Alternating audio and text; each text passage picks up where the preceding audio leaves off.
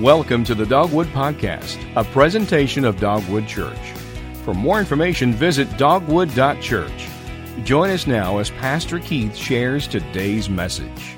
You know, all of us have problems, but some problems are million-dollar problems.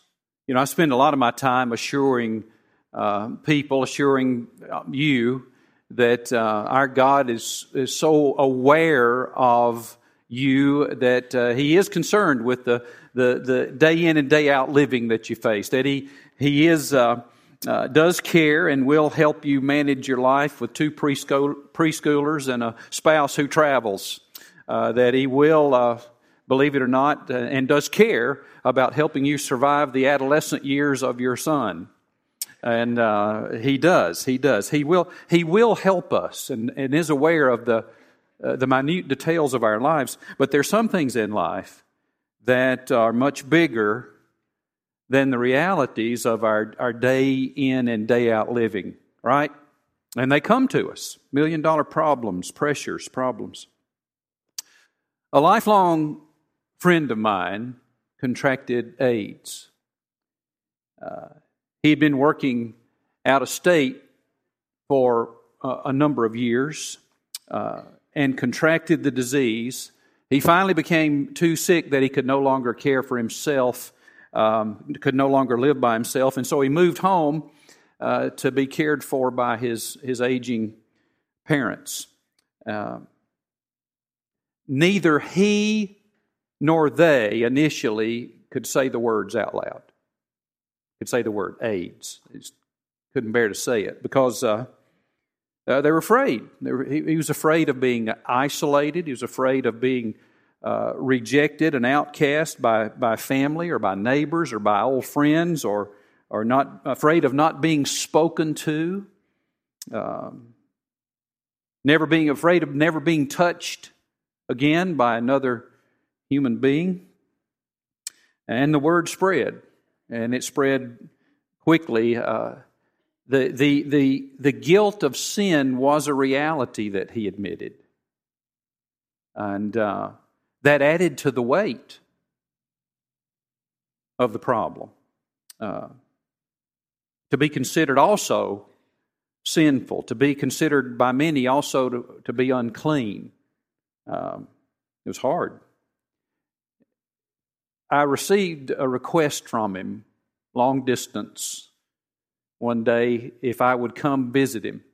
He wanted to speak to me, and so I arranged and made the trip. And one spring afternoon, on a beautiful day about like today, I spent the afternoon by his bedside in his home. And he was very weak. He was very sick at that time, very thin. But he cut right to the chase. He wanted to talk about Jesus. He wanted to talk to me about Jesus. And he was downcast. He was discouraged. He wanted to know. Here's his question. He said, is it even possible for me to put my hope in Jesus? And even possible, can I depend upon Jesus? Because there was no one else to help him. He told me that he felt like an outcast, that he was somewhat of an outcast. He was isolated, he was lonely. Many considered him to be sinful, and he said, and I am one of them.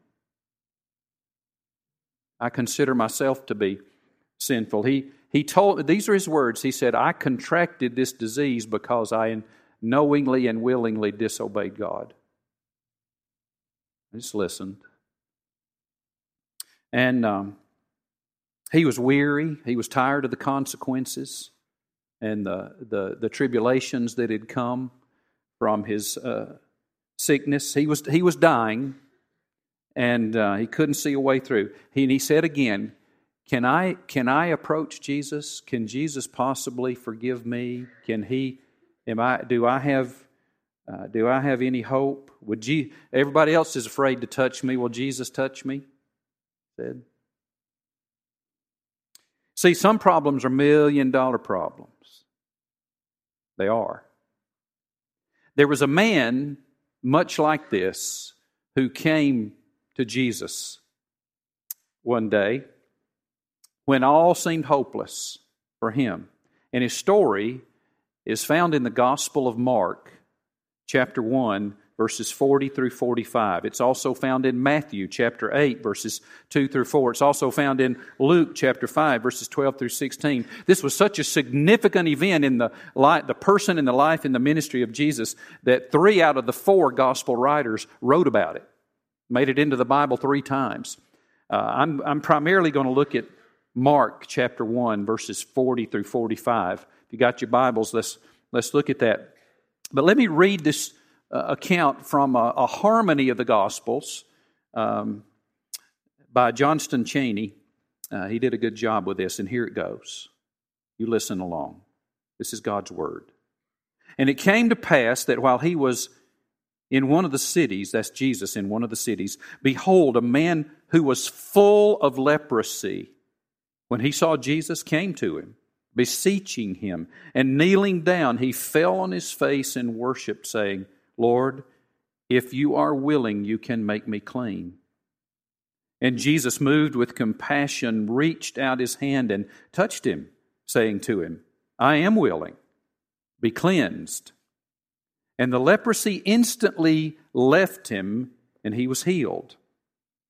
Then Jesus, sternly enjoined him and immediately dismissed him, saying, See that you tell no one, but go and show yourself to the priest, and for your cleansing make the offering that Moses commanded as a testimony to them. But when he went out, he began to tell it freely and announced the news far and wide. So the fame of Jesus was spread abroad all the more, so that he could no longer go openly into a city, but remained out in the solitary places. And great multitudes were gathered from every quarter to hear and be healed of their infirmities. But he himself, Jesus, he himself kept withdrawing into the wilderness and praying. Now, in the first year of the ministry of Jesus, he spent a major portion of that time preaching the gospel of the kingdom of God all over his home region of Galilee. He preached that the good news or the kingdom of God had come. In Mark chapter 1, verse 15, he tells us what was the message of the gospel. What did he preach? He said, the time is fulfilled. The kingdom of God is right up in your face. It's come near. It's right within your grasp now. What you've been looking forward to and imagining for our people for thousands of years is right here. And here's what you should do. Repent and believe. He said, repent of your sin and believe in me. Believe in Jesus. That's the gospel. That is the gospel. And so he preached the gospel. He went throughout the towns of Galilee healing people of their sicknesses. He cast demons out of many people. And in one of those cities, as that was happening, this man, full of leprosy, came to Jesus. Now, let me talk about leprosy for a moment. If you really want to understand what I'm talking about, those of you who have a tablet, go to Google Images right now, type in leprosy. Okay? I thought I put it on the screen, but I decided not to. But I want you to, this is not acne. Okay? I mean, some of us when we were adolescents thought we had terminal acne, but this is not, when you say a skin disease, leprosy was the most feared disease in the world at the time that Jesus walked the planet. It was the most terrible of all diseases. One type of leprosy began with little nodules on the skin that would quickly cover you, but quickly become ulcerated, and then would begin to give off a discharge, and then the discharge would become foul smelling, be covered. The eyebrows would then fall out. The eyes would become staring. The vocal cords would become ulcerated, and the voice would become hoarse, and breath would become in wheezes. Everyone's hands and feet would ulcerate. The tendons would draw, and so that the hands would become like claws, and the toes would draw like clause. Slowly, the sufferer from leprosy would become an entire mass of ulcerated growths, and the average course of this kind of leprosy would last about 8 or 9 years, move to mental decay, then move to coma, then death.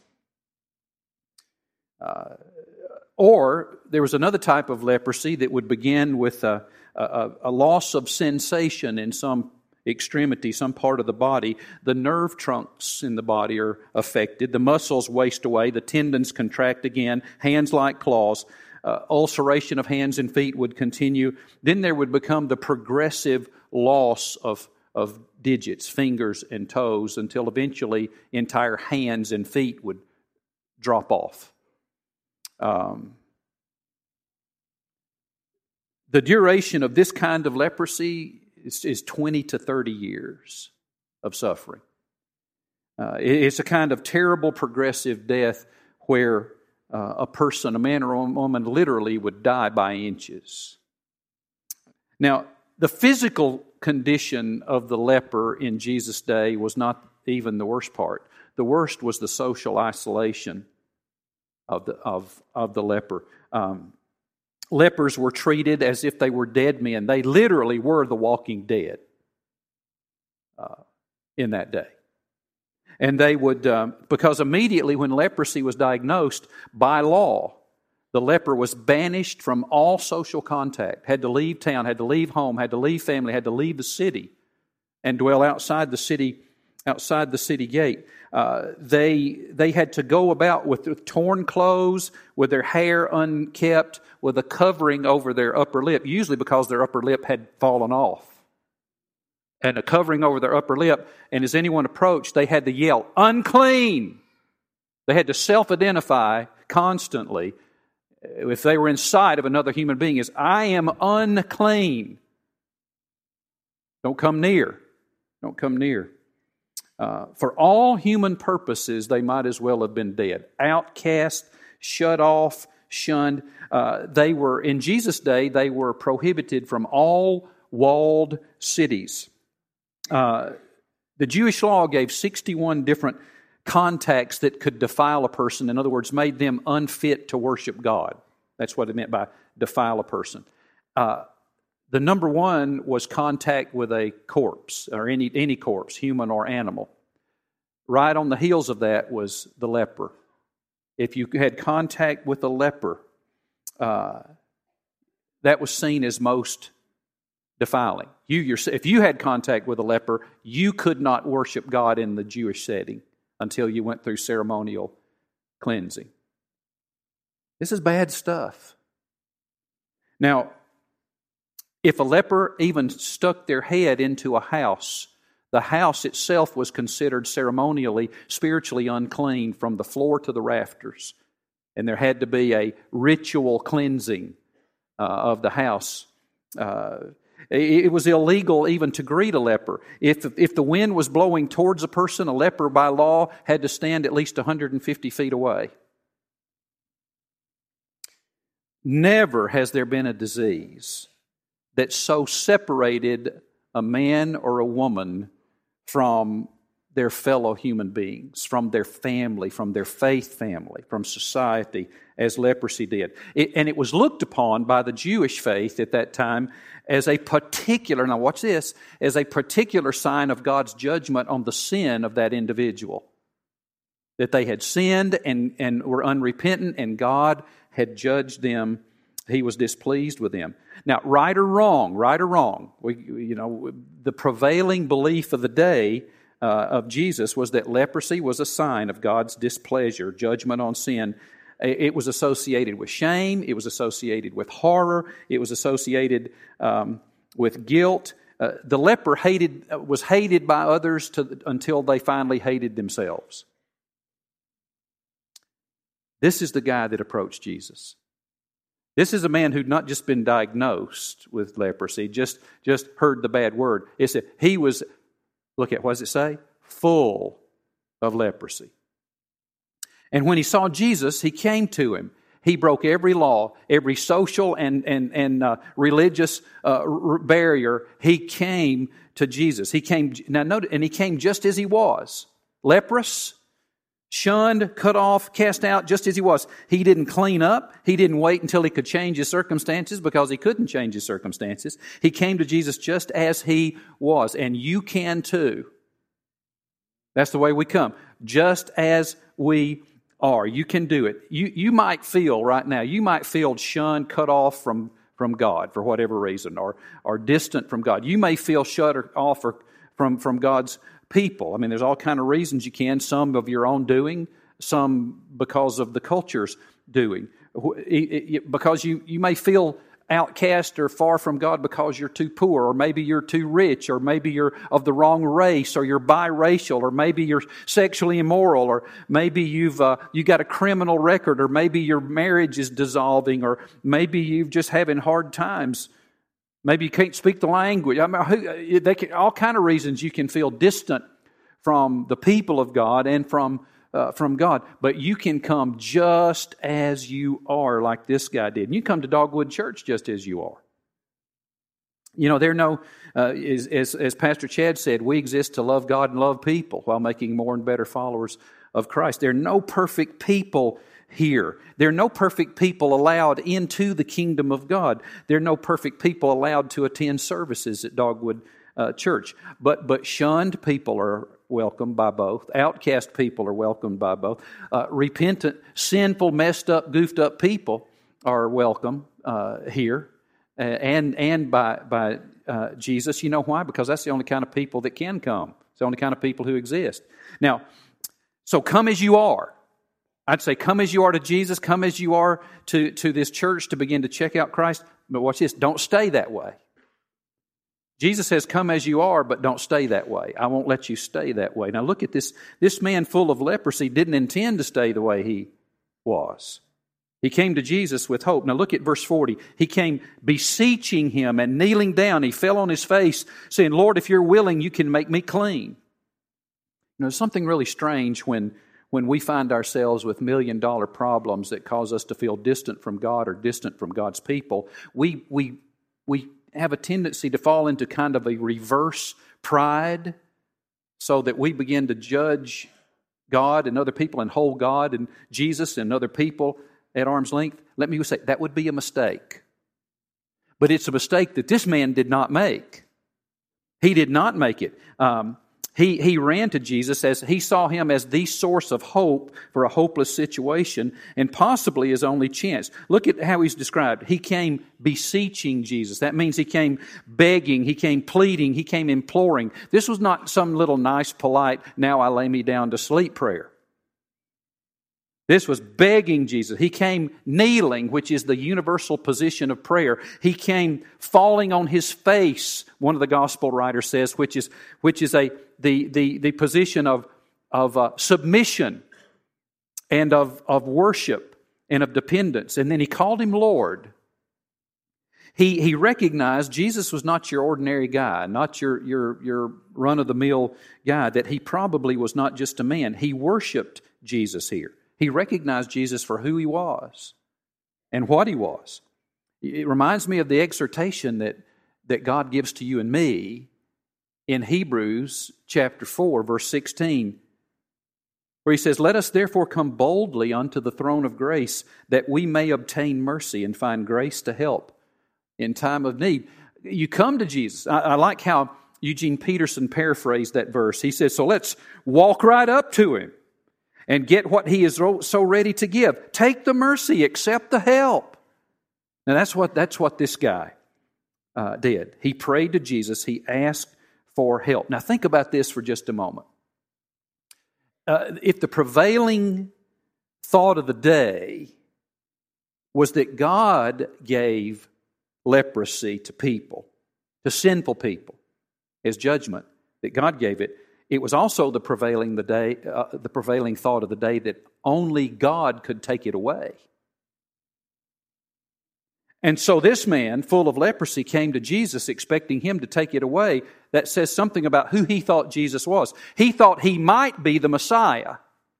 In other words, he thought he might be the one that had been prophesied, the God who would step out of heaven in the form of a man, that he might be the God-man, fully man, all in one person. And he was betting his life on it. Only God can take this away. I think he might be him. And so he prayed. He prayed a very specific prayer. Look at the request he prayed. Lord, if you are willing, you can make me clean. If you're willing, you can make me clean. Now, he was certain of the ability of Jesus. You can do this. Not if you can do this. You can do this. He was certain of the power. Now, remember the prayer we learned last fall in the gospel series about God's love for us? He said, we measure His power to help us by what? The resurrection. Lord, as I pray, I will measure your willingness to, your compassion to help us by your death on the cross, and I will measure your ability by your resurrection from the dead. He was firmly assured of the power of Jesus to heal him. You can do this. Now, what he didn't know is whether it was God's will or not. If you are willing, you can make me clean. You know, he really prayed a lot like Jesus prayed in the Garden of Gethsemane as he was approaching the crucifixion. That famous prayer, Lord, if it's possible, would you take this cup from me, but not my will, but thy will be done, O Lord. I know you can. Will you? That's good praying. We don't doubt the power of God, but we don't always know what is best for us and for all of mankind because we're related to them all. He prayed that way. Well, he expressed great belief. And he came to Jesus just as he was. He didn't intend to stay that way. He intended to change and for the better. And we must do the same. You and I need to know that we can come to Jesus and we can come to His people just as we are. But He does not leave us that way. We can't stay that way. He intends to change us, to transform us for the better. He transforms and He heals people best in community with other believers. That's why the church family is so important. He's willing to change you for the better, and you can know this because He feels very deeply about you. You might feel far from Him and feel like God is far, far away, but you are mistaken. He is closer to you than your hands and your feet, and nearer to you than your very breath, and He feels compassion for you. That's what He did with this man. Look, it says, and Jesus moved with compassion. Now, compassion is a word that literally is translated to be moved in the inward parts. That's what that means. It means to feel in your gut the suffering of others. It means to feel like you've been hit in the gut. Is one of the reasons that many of you are glad I didn't put the photos of lepers on the screen, because you don't want to feel that bad. You know, we get mad at people for showing us reality rather than the fact that there's that stuff. Oh, don't make me feel bad. What do you mean? Oh, that's too painful to hear. That's Jesus felt compassion for this man. And here's what He did. Amazing. He reached out His hand and He touched him, saying, I am willing. Be cleansed. And the leprosy instantly left him and he was healed. Now, circle that word, instantly. Sometimes Jesus heals by processes that He created in our bodies in conjunction with His gift of great medical care that He's provided. He did that. That's some of God's goodness. Much fewer times in the Scriptures we see, and even today in miracles, where He heals miraculously. What I mean by that is He trumps, He oversteps His own laws of nature that He created and causes instantaneous healing. Well, before their very eyes, all of a sudden, all those ulcers with the foul-smelling discharge cleared up, and lost fingers and toes and ears and eyelids and eyebrows were restored to health right there in front of Jesus and everybody. Instantly, it left him and he was healed. Now, there's no more amazing statement to the Jew of his day than this one. Jesus put forth his hand and touched him. You didn't touch a leper, remember? This is the man that Jesus touched. And since leprosy was supposed to come from God's hand, it could only be removed by God's hand. And this man full of leprosy thought that Christ just might be the Messiah, and he was, and he delivered the man from his disease. He was not beyond the help of Christ. And you know, I don't know all you're facing, but you're not beyond the help of Jesus either. You are not. You are not. He restored him to the fellowship of God's people. Look at this. He said, "See that you tell no one." There are many reasons for that, but here's what he told him to do.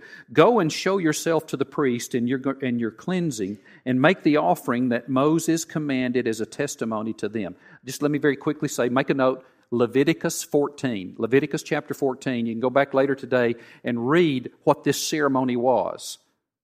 It was a spiritual worship exercise where a healed leper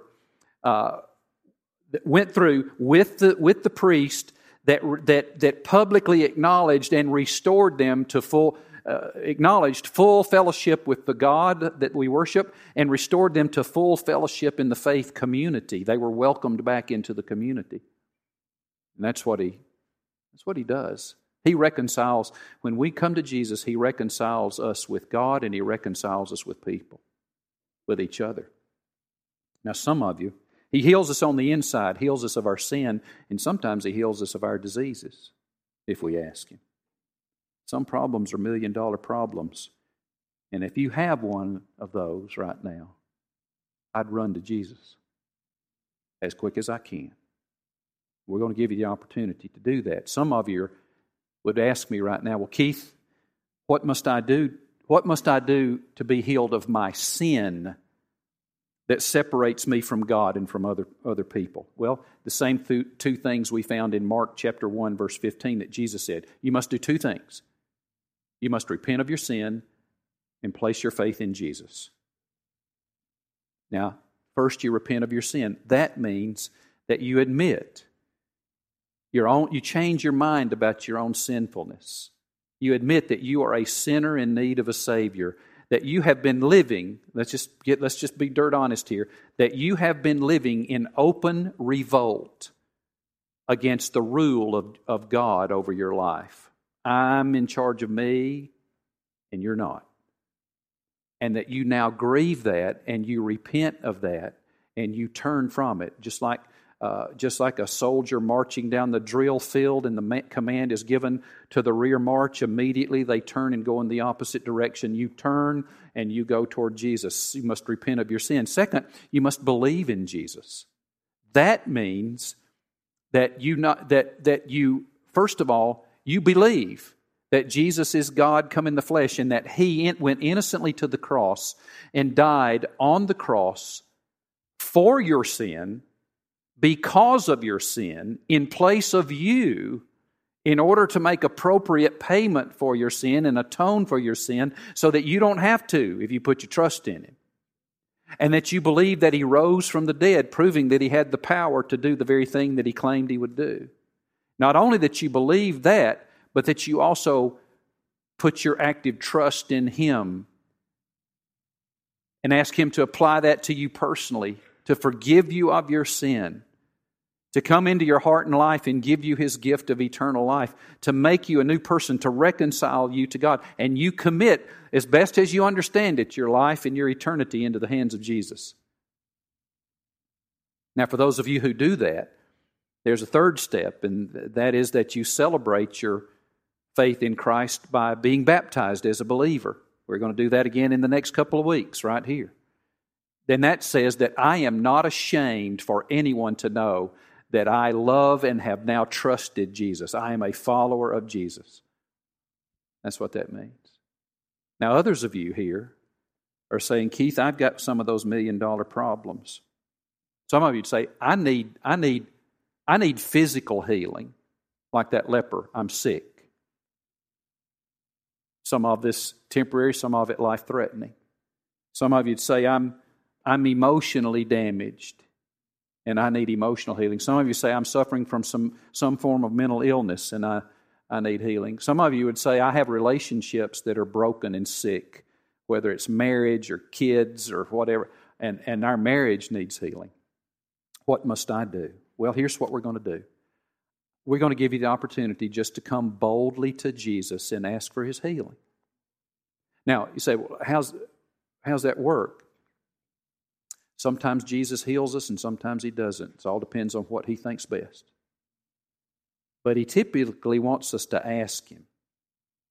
And so I've asked our staff members, our pastors and staff members, I've asked our elders, some of our Stephen ministers to come, and you guys can go ahead and take your places to line up across the front, line down the sides of this room, across the back. Some of you take your positions across the front of the balcony there. And if you need healing and you'd like for someone to pray for you, then here's what I want you to do. The music's going to start in just a moment, and I'm going to lead in prayer. You just get up from where you're seated, come to one of these men or women, and here's what they'll do. They will ask you, how would you like for me to pray for you? You tell them what you want them to pray for you, then they will pray to the Lord Jesus for you on your behalf, and then you can be seated. Does that make sense? Does that make sense? Okay. This is unhurried, unrushed. We've got 7 or 8 or 10 minutes, and then I'll close our prayer time. But now's the time. Let's pray. And so, Lord Jesus, we do trust in You. We thank You that by Your death on the cross and resurrection from the dead, You have made a way not only for our sin to be forgiven and cleansed and us to be healed spiritually, but that You're available to help us